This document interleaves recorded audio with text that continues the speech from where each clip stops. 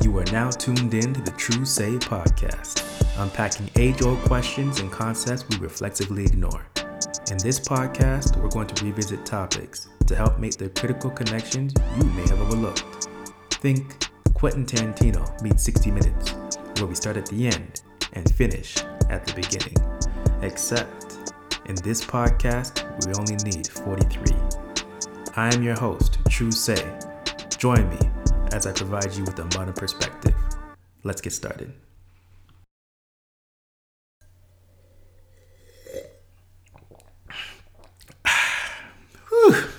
Listen, True Sayers, I know I don't typically start off the podcast with, or any edition of the True Say podcast with a sip, but when I tell you, this week has been a doozy.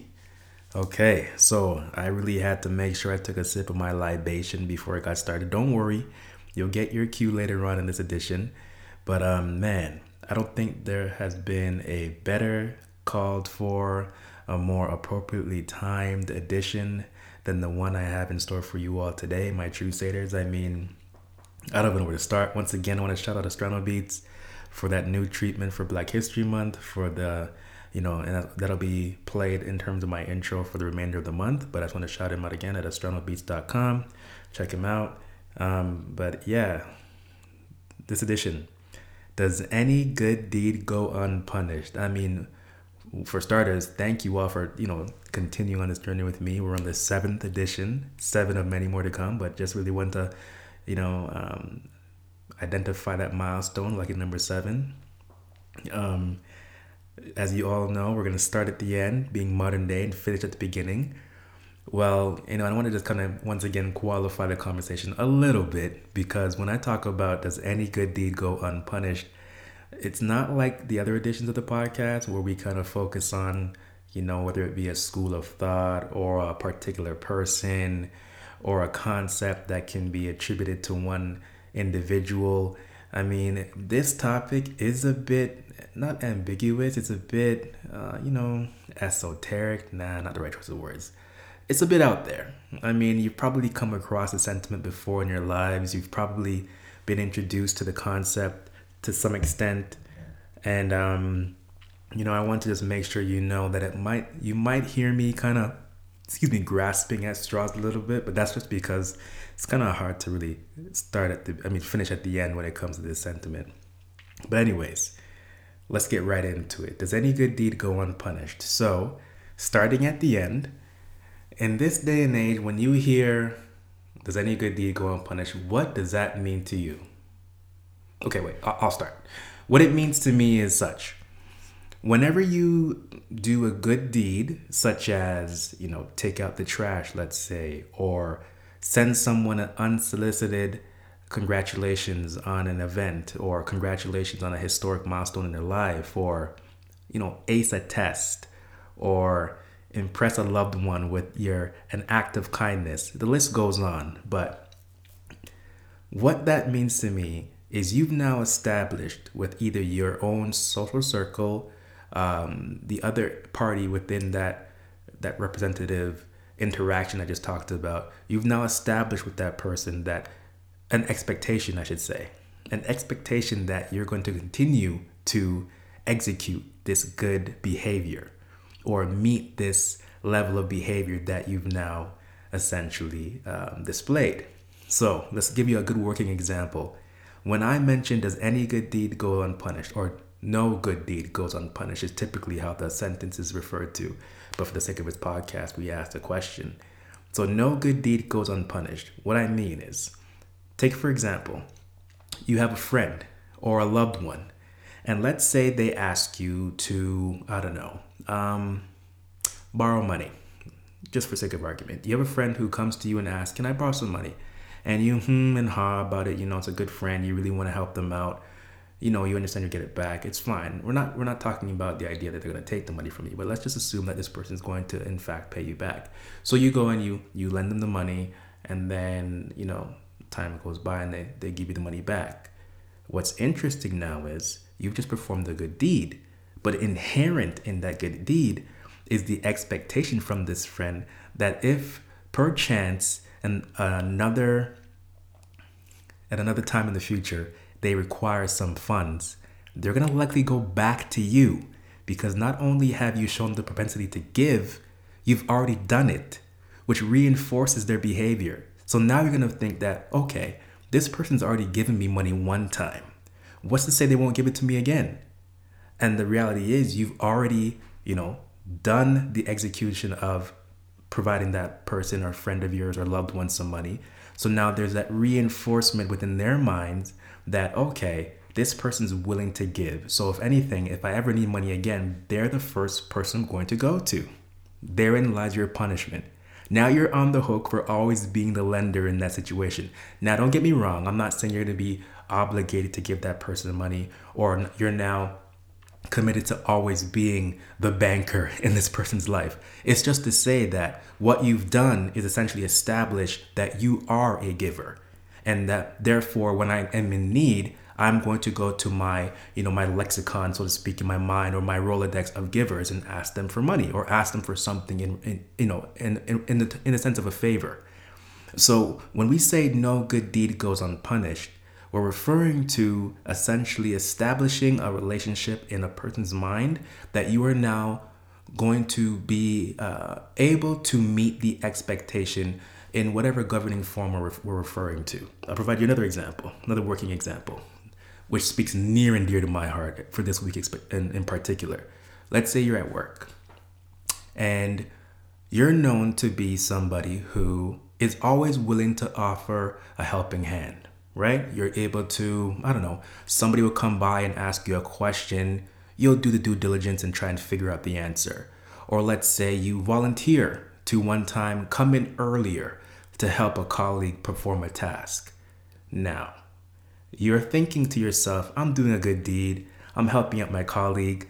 I'm bettering the actual work environment by being a team player, a collaborator, a partner, right? Now what happens?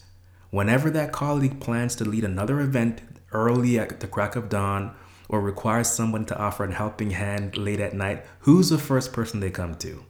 You. You know why? Because you performed a good deed. You set the expectation in that person's mind that you are now reliable. You are reliable for continuously providing good nature support.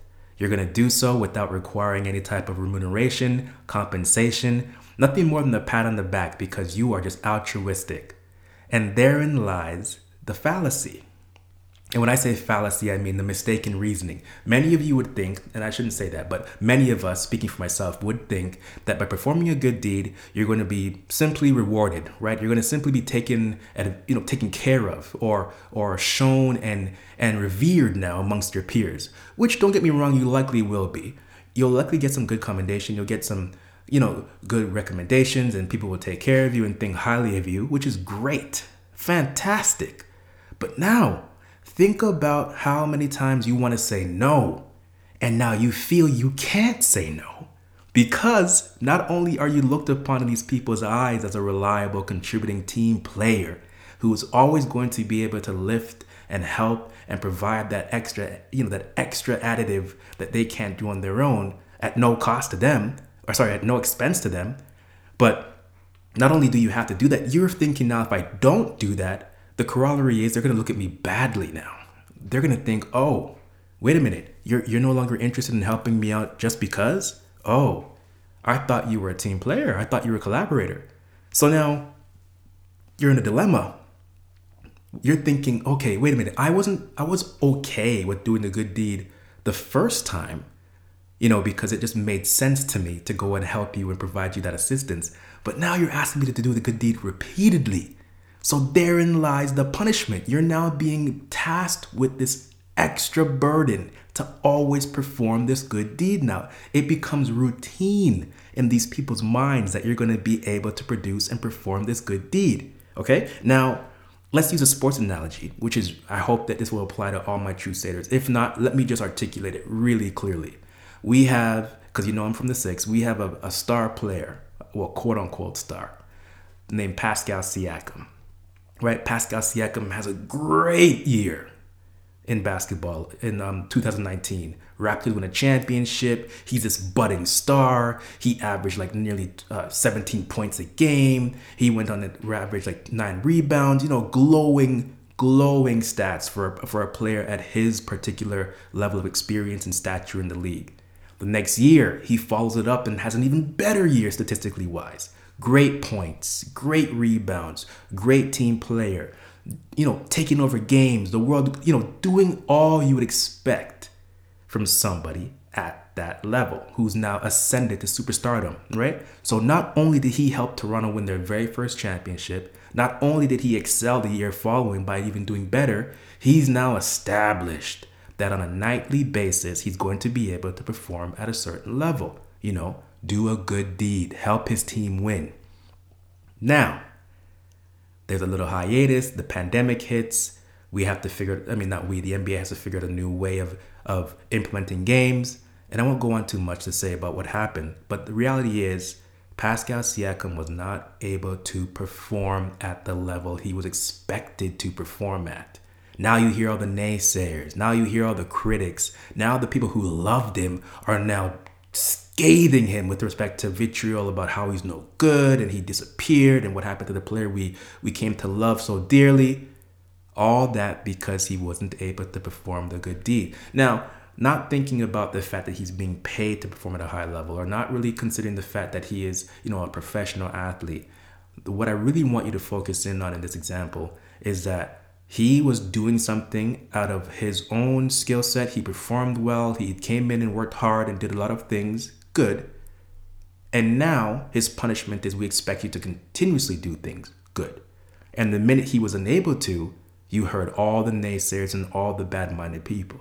So let's provide another example that might be a bit easier or not easier, but a bit removed from compensatory type behavior.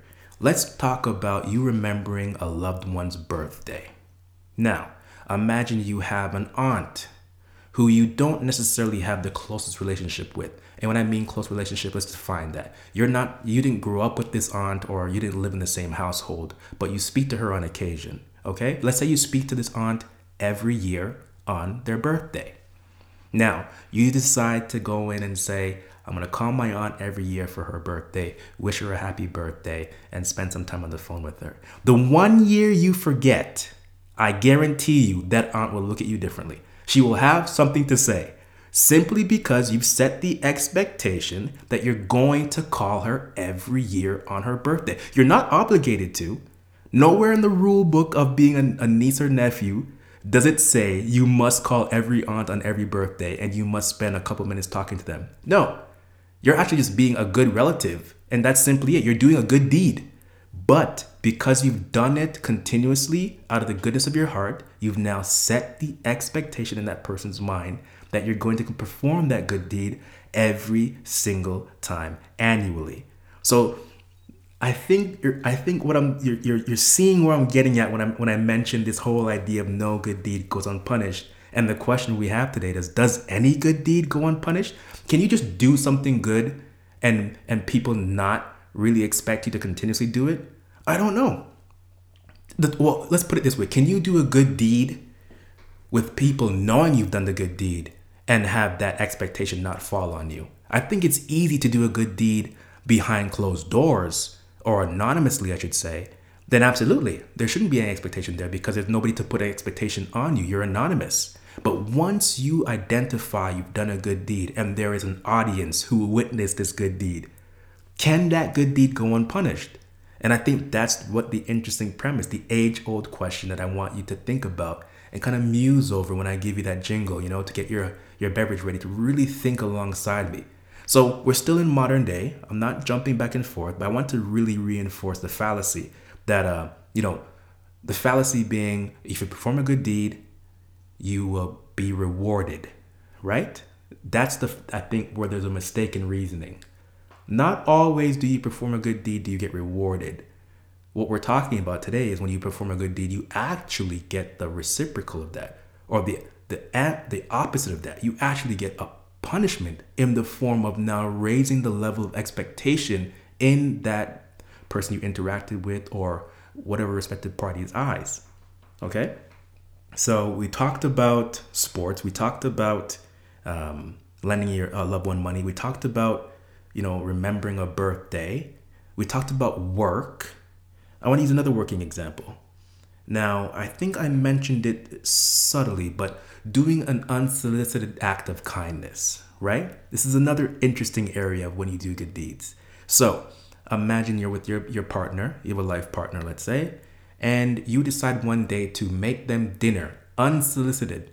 You just take it upon yourself to wake up, go downstairs, prepare the meal, and do all the fixings, right? Get all the fixings, get everything ready, and throw together this nice dinner. This person comes home, they're so impressed, they're really appreciative, they thank you galore, and you think all is well, you did a good deed. Now, months go by, and you decide, you know what, you're just not really cooking, or you don't really enjoy cooking. That's just not what you do. You felt the need to do it this one time out of the goodness of your heart. Not in, not to compensate for something, a wrongdoing before, but just because you wanted to do a good deed for this person. Now, 9 times out of 10, whoever you've done the good deed for is going to remember that you've done it before. And when there's an extended period of time where you haven't done it, they will likely bring it up and say, I really, really wish you'd cook for me more often. I really enjoyed that last time you cooked for me. It was so good. Why don't you do that more often? Now look at that, right? Now some people will that can just roll off their backs. It means absolutely nothing. But for a person like me, when you hear you've done something good and this person now expects you to continue doing something good, maybe not, not vehemently expects you to do it, but the point is they have logged in their memory banks that you're capable. They're going to reintroduce it in conversation. And when they do, you're going to have to think about, wait a minute, I didn't necessarily want to get caught up in cooking all the time, or I didn't necessarily want to get caught up in doing this good deed repeatedly, right? But now you hear from this person like, oh, I really appreciate it when you did it last time. So, when do you expect on doing it again? But truth be told, you had no, I wouldn't say indication. You had no plans whatsoever of doing this again, of initiating that activity unless asked. You had no plans of doing it unsolicited. Maybe in the future, maybe a year from now, maybe 2 years from now. But now it seems as if you have to do it at least once a year. Same thing goes with when you've essentially, let's think, when you've, folded the laundry. You came downstairs, you folded the laundry because it needed to get done. And, maybe that wasn't your necessary chore in your household, but you did it because, you had time on your hands. You didn't want to have idle hands. You didn't want to just lay and wait. You said, you know what, let me just do something productive, de-stress. And you folded the laundry, right? Now, when you see laundry needs to be folded, you're just not in the mood. You overlook it. You continue with whatever you're doing, whether it's watching something on Netflix, watching WandaVision on Disney Plus, listening to the True Say podcast, whatever it may be, in place of doing that chore. You're now held in contempt by whoever is responsible regularly for conducting that chore is now looking at you like, wow, you mean to tell me you couldn't just fold the laundry? It's right here. You're not doing anything productive. Nothing's taking up your time, and you couldn't just fold the laundry. And I say that jokingly because don't think I'm definitely not here trying to bash anybody in the household who needs to fold the laundry or who does what. I'm just talking about topics in general. I'm just kind of musing on the idea that you can do something good out of just for the sake of doing something good or nice. And the funny thing about it is that once you've done that good deed, once you've committed that act of kindness, many of the time you're actually getting punished by way of doing it. Yes, you're receiving words of endearment. You're receiving the niceties from people or the audience of whom you've performed that good deed, but you're going to likely be held to that standard going forward.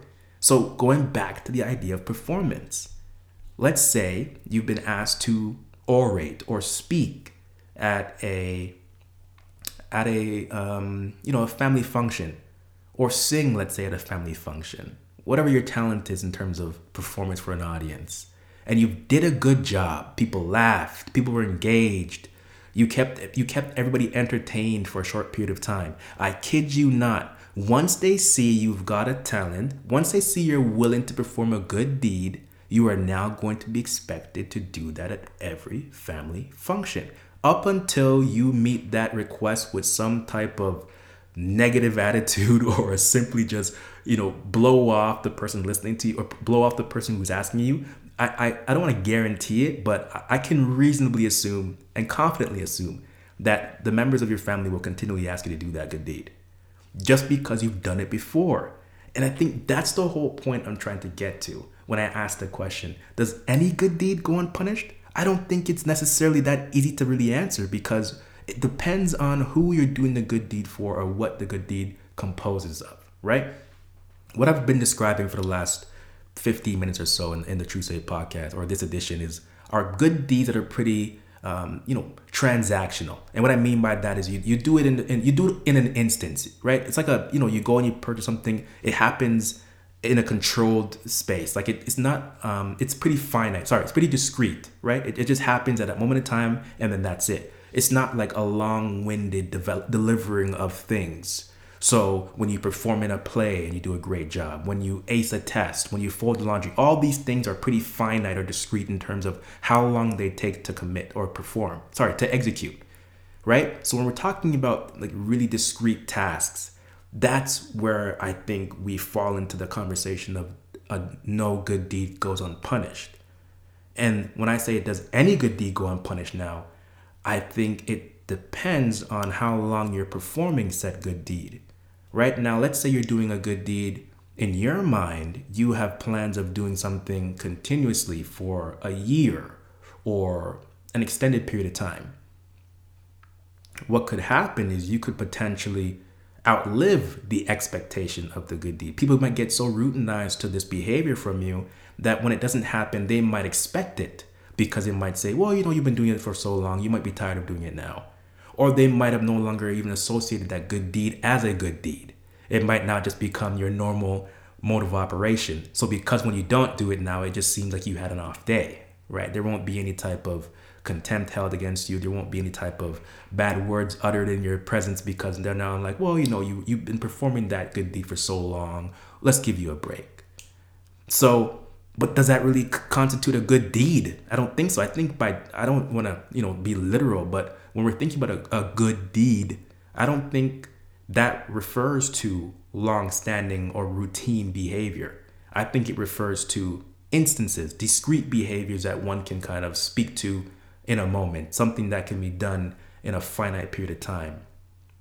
And I think when I'm talking about this concept or this topic for this edition, I found it really intriguing how much I find myself a major contributor to my own endless punishment in a variety of different ways by way of performing good deeds, because I feel like the niceties are in fact very important.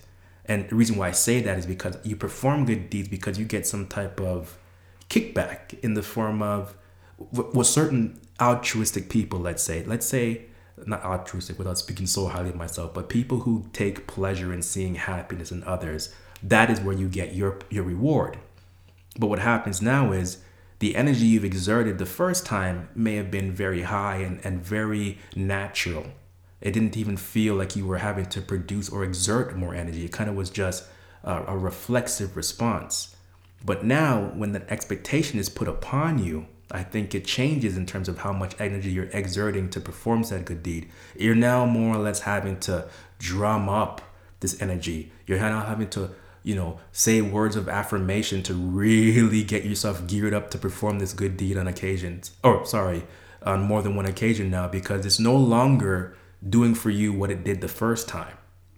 The first time you performed the good deed, you got that adrenaline rush. You got that feeling of, being a provider. You felt like you were, the person in charge. You were executive. You got things done, right? You didn't have to worry about somebody telling you to do it. You were proactive. You just really want to provide that helping hand, something that you don't really feel is delivered from everybody else. But then, you're now expected to always be ready and willing. And I think therein lies an interesting, you know, paradox when it comes to doing something for good reasons only to end up having to feel obligated to do it all the time. Like where do you fall when it comes into that lens of thinking, or that I don't want to say modality, but where do you fall when you start thinking about how do I fit into that picture? Do I want to do things because it's just a good thing to do, or do I want to do good things to get the reward, but then no longer do that good thing anymore when the reward starts to wane or dwindle? Okay, you heard that sound. I think it was a prime time for you to once again get your beverage, hot or cold, soft or hard, and just zone and tune in right now for the remainder of this edition of the True Say podcast. So now we're gonna spend a little bit of time talking about the history of the sentiment "no good deed goes unpunished."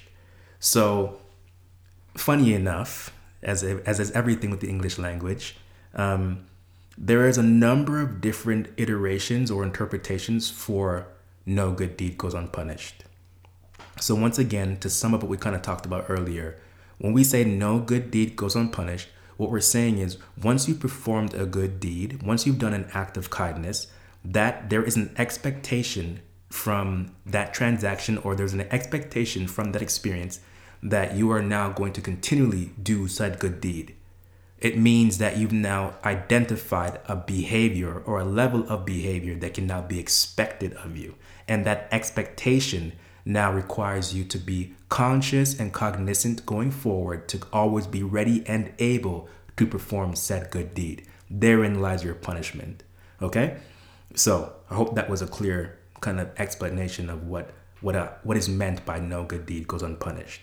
So back to my point about it being said in multiple forms or multiple iterations of it.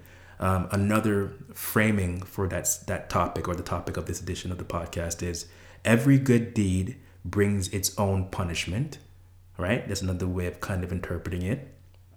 And, there's other ways of experiencing it. There is, just give me 1 second. Kindness brings its own punishment.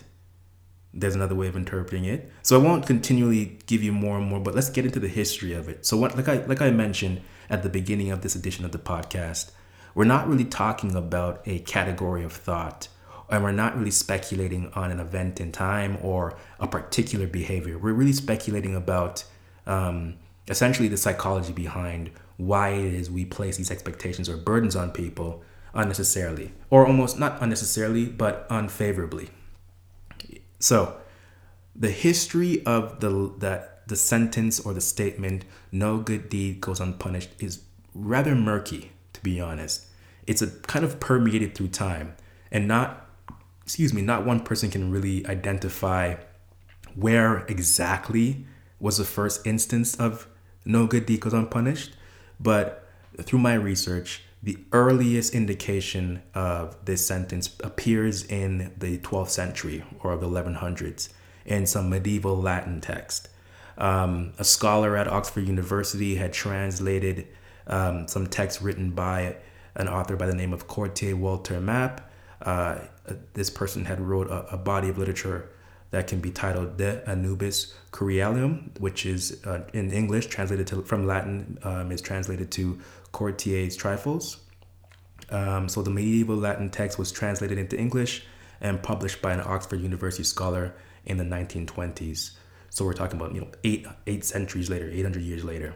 So the scholar quotes, "He put the worst of men to command the bad. He gave additional authority and power to those who were wickedest in their attacks in the innocent, and promoted over all others to whom pity was unknown. He soared 9 of his band who inclined to spare any, left no good deed unpunished, no bad one unrewarded. And when he could find no rival and no rebel on earth, Copanius goes on to do other things of that nature." So I want you to focus on that one lyric I just basically presented. So I'll say it one more time. "He soared 9 of his band who inclined to spare any, and left no good deed unpunished, and no bad one unrewarded.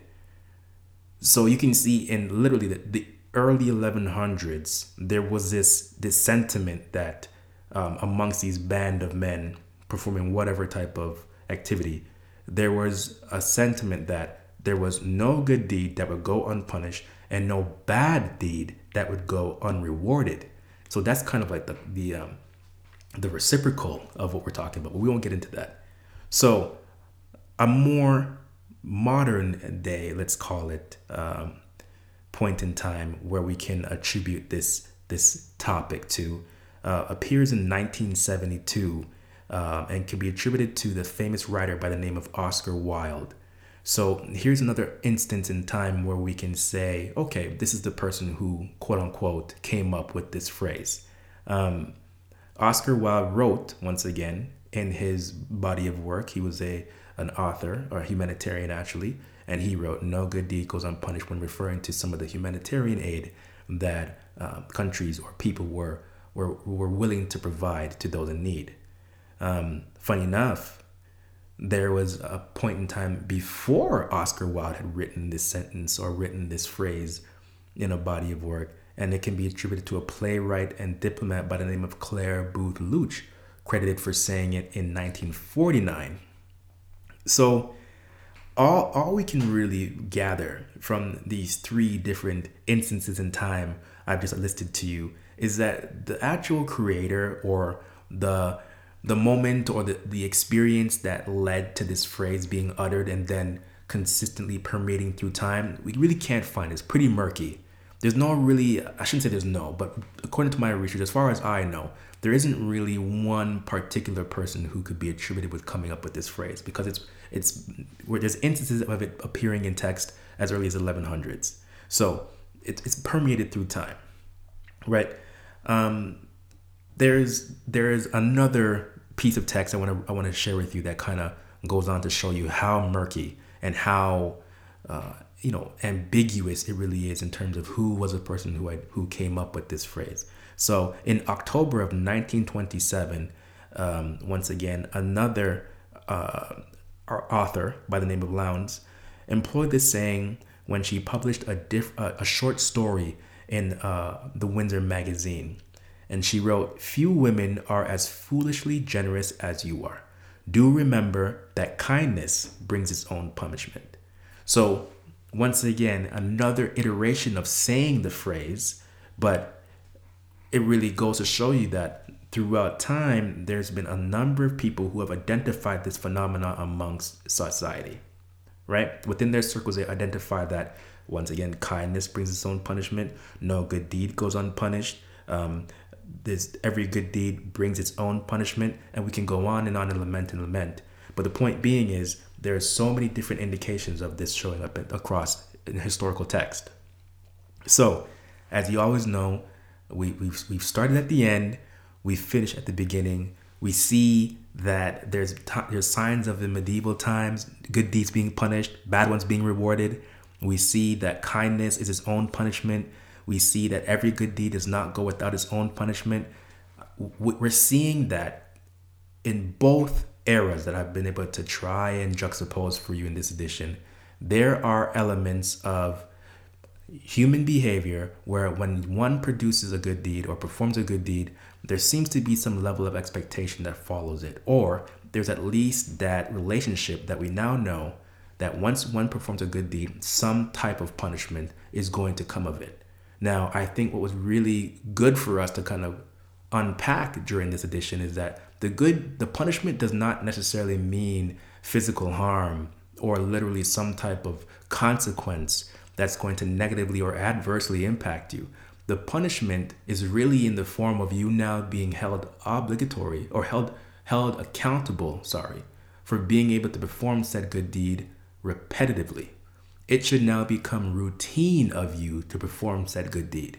And what was interesting is we talked about this behavior in a variety of ways. At the beginning of this edition, we talked about good deeds at work, where we have individuals who are willing to go above and beyond, come in early, leave late, take on a number of other people's task share, take on responsibilities that don't really fall within their job profile, and they'll do these things out of the goodness of their heart in order to help the team deliver on whatever its objectives are or against any targets they have in their, let's call it their annual business plan. So not only are you now necessarily positioning yourself as a team player, but you're unnecessarily positioning yourself as somebody who is now responsible for doing more than you are required or doing more than you're paid for. So you've set up this dynamic that you're going to always be an individual who performs good deeds, such as coming in early to help put together a project plan or put together a presentation or set up the apparatus for delivering a presentation. You're now going to be an individual who is willing to take on more work or take on more job responsibilities because there's a need there and you're willing to help offer lend that helping hand. We talked about a sports analogy where you're going to perform above and beyond for the purposes of helping your team achieve that overarching goal or reach that dream vision of winning whatever championship or being successful. And now you're expected by your peers and your fans to continually achieve and perform at that same level every single night. So, interestingly enough, we also transitioned into performing good deeds amongst your loved ones, which many of the time should be automatic. They should be reflex. But there are times you may not be in the mood. There are times you may be selfish, and not selfish in the sense that you want to see somebody else suffer or you want to see them, not in a way that's going to harm that person, but selfish because you're just not necessarily in the mood or you don't have the energy to perform that executive task, whatever it is, or execute that activity because you're just not there. That's just not where your mind is at.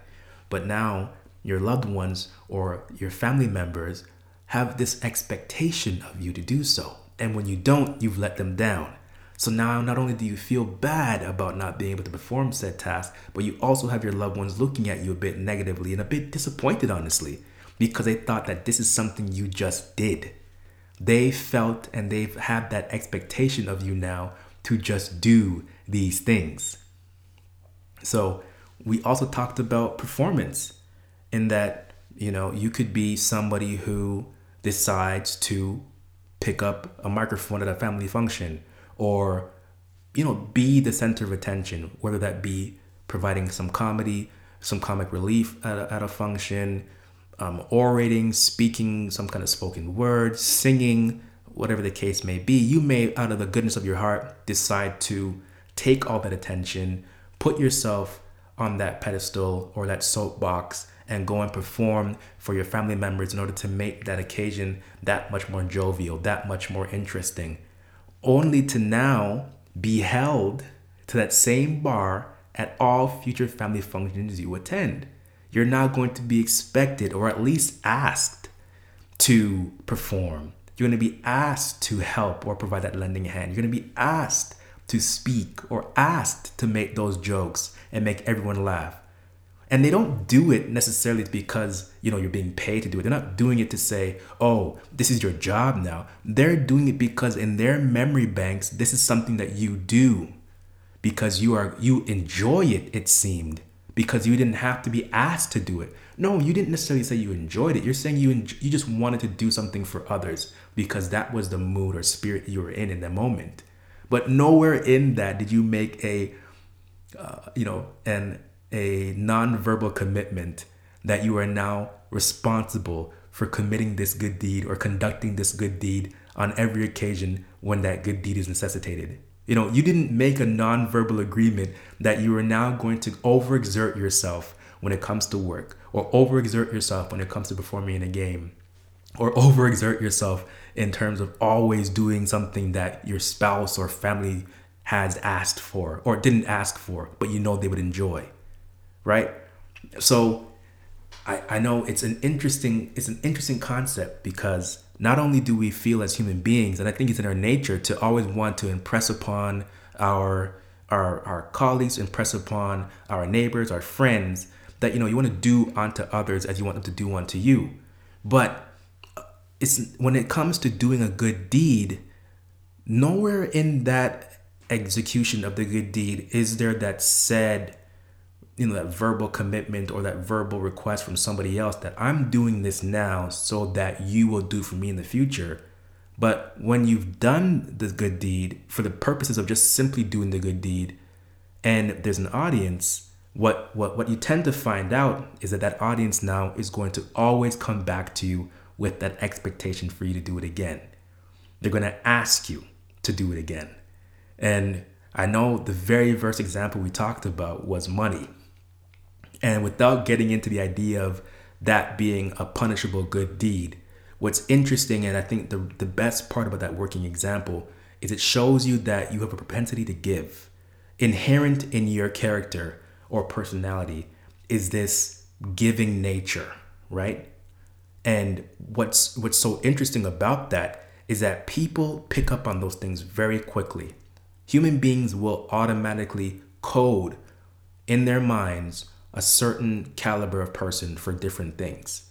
And if I know that you are willing to go out of your way or are willing to take your finances, your time, your resources, and share that with me out of the goodness of your heart, I'm not saying they'll take advantage of it, but they will remember. And that will go on to govern their decision when they approach another similar situation where they're in need. And that, I think, is ubiquitous across the board, whether it be at work, whether it be at family or social functions, whether it be with your friends and loved ones, whether it be with your spouse. You're now inserting into their memory bank. They've now consolidated that experience and are now going to make sure that there is an expectation there, right? So as I wrap up, as I know I'm coming up on the 43-minute mark, I just really want to consolidate my argument and really ensure we've had a chance to unpack this question. So the question once again, does any good deed go unpunished? I honestly don't think so, especially if there's an audience there. And I think it's really interesting for all of you, my Truesaders, to think about it when you're thinking of doing a good deed.